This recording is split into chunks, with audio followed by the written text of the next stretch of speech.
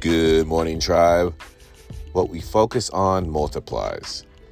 If we want to achieve great things, we must be intentional to focus on the right things, even when chaos arises.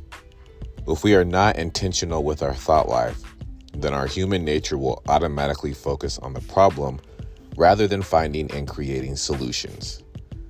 What you focus on multiplies. So, undoubtedly, when you focus on your problems for too long, they will begin to feel big and overwhelming. When you allow your problems to be the loudest voice in the room, you lose sight of hope and possibility. While it's important to acknowledge the problems that exist, no good can evolve from focusing on your problems. It will not change your situation, make things better, or shift the atmosphere and pave the way for a breakthrough. Here's the good thing.